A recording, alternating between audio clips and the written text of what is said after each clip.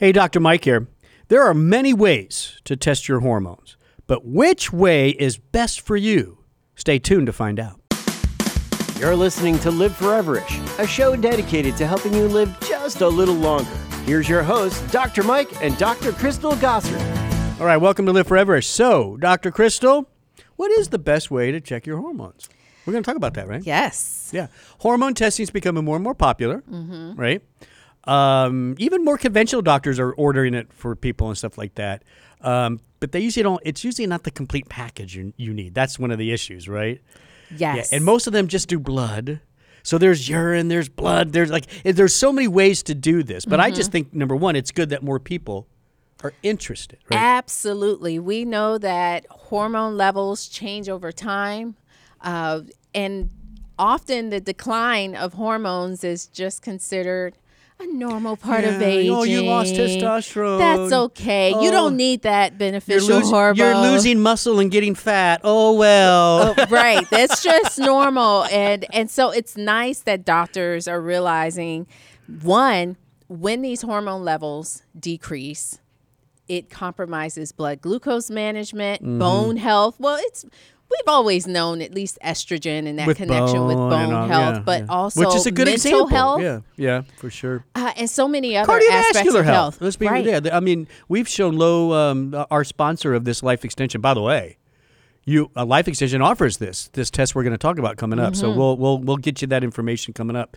But when you think about just losing hormones in general, even just lower numbers. And losing a nice balance between them. It's not always necessarily meaning disease. Sometimes it's just you want to age better. Yes. And if you have a better balance of hormones, optimal levels of hormones, I mean, that just sounds better. I mean, these are the messengers between your brain and your body.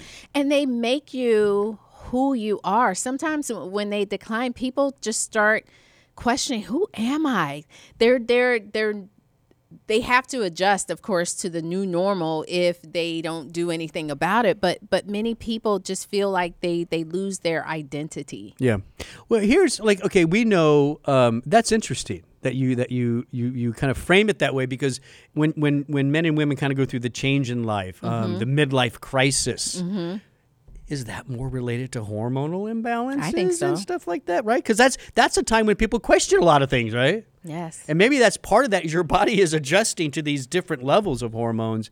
Listen, I got to tell you, I think for me it's simple. It just is. It's. I want to know my hormones. I want to know where I'm at, because I want to do everything I can to preserve the levels I had when I was in my 20s. Very true. So routine testing is important for that. Get a baseline and then follow it. And when you start to see drops, maybe it's time to start. And there's different ways to boost them. This show's not about how to boost hormone levels. It's about following and testing hormones. And what's really one of the what are the best ways to do that? And again, as I said, our sponsor Life Extension has a really cool urine test for this now. Yes, and there are many methods. As you mentioned, most doctors will conduct blood testing. That's the standard. It's the standard. Yeah. But there are advantages and disadvantages of the different types. And, I think we'll go over some of the pros and cons of each type of testing method to help you decide which one is for you. And I'll give you an example. A woman that or a person that has gone through menopause, they've already gone through their menopausal transition. Their blood levels are kind of stable, right? But let's look at a perimenopausal person. Different. Their hormone levels are changing every day. So, maybe a blood test may be a better analysis for a menopausal woman, and then maybe the urine test is better for the pair. So it all depends on the goals. What are you wanting to evaluate? Absolutely. I think if you're doing this right and you're getting your baseline in your 30s, 40s, maybe blood testing's fine at that point, or just a blood test baseline, whatever. But I know as a clinician, let's just get into this. Like, what's the cons of the blood? The pros of blood testing is I know how to look at it. The results. And most doctors, you take it to any physician, they'll know how to look at it. I understand blood levels, right? I know the numbers, and I know how to. So that's one big thing. Doctors know how to interpret that. Number two, blood testing tends to give you a better picture just over a longer time. That's stable, like you said, in menopause. But a big pro for blood testing, a lot of these hormones, especially estrogen, they're heavily metabolized. And most of those metabolites, they get out of the blood quick and they get into the urine fast. So you don't necessarily capture the true hormonal picture. That's true. With blood testing. That's very true. And then sometimes the testing is just not available. When you look at estriol, for example, in women, the blood test that's available is designed to detect estriol in pregnant women. Yeah. Not someone. Yeah, it does. Yeah, and it's not sensitive enough for a normal non-pregnant women. That doesn't mean pregnancy's abnormal. Yeah. I don't like the way I said that. It's a snapshot. Yeah. It's a moment in time. Before we get into urine, because I think that's where we want to spend most of this time, let's talk about people like saliva. Yes. I got to tell you, I have an issue with saliva. Okay. What's your issue, Dr. I know Mike? it's convenient and easy. That's the pros of it. But if you're able to produce this. The problem is some people, saliva levels have to be high enough to find those hormones. And depending on when you swab your mouth can make a big difference. How you swab your mouth can make a big difference. And less doctors really understand those numbers. That's true. But you can find doctors where they look at salivary hormones every day, and that's what they do. I don't. And so, if you're working with a doctor and that's their method. Yeah. Or you're working with a doctor that's able to interpret them, you can still get some valid information specifically I'll go with that. for DHEA, sulfate, melatonin, cortisol. Great through salivary testing. And keep in mind, so those three, that's great. Keep in mind, it's not considered a gold standard by insurance companies. So if you do saliva testing and let's say your testosterone looks low, and your doctor wants to give you testosterone, the insurance company will often say, well, not until you get a blood test. Uh-huh. So it's not so often your saliva testing leads to blood testing anyways. And that's really the insurance part of it. But people like the fact that they can do it at home. It is convenient. Well, but that's part of the problem is people are doing it right. Well, that's true. And I would say another con, and I go back and forth with this, but I have talked to so many people that they just cannot produce the amount of saliva that's needed. And so we have to tell them, hey, smell a lemon. God, jeez. And then then the lemon juice gets into the sample and now it all looks weird and we don't know. Yeah. So, some pros and cons with each. All right.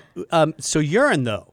Now, without a doubt, the biggest pro about urine is you're going to see a lot of the metabolites of hormones, right? That's the key. Yes, probably. and we do know some metabolites can have a positive impact on health, and some of the metabolites not so much. And looking at metabolites can tell you information about those, but it can also give you an idea of what's going on with your liver. Yeah. Are these hormones being processed the way properly? they should be? Yeah, the way they should be. Another great thing with the urine, with estrogen at least, estrogen can be, in both men and women, can be metabolized down good pathways or down not so good. What I mean by not so good is pathways that tend to be more proliferative. They produce these estrogen metabolites that can be linked to unhealthy cell growth and that kind of stuff. Yeah. And urine can test those pathways.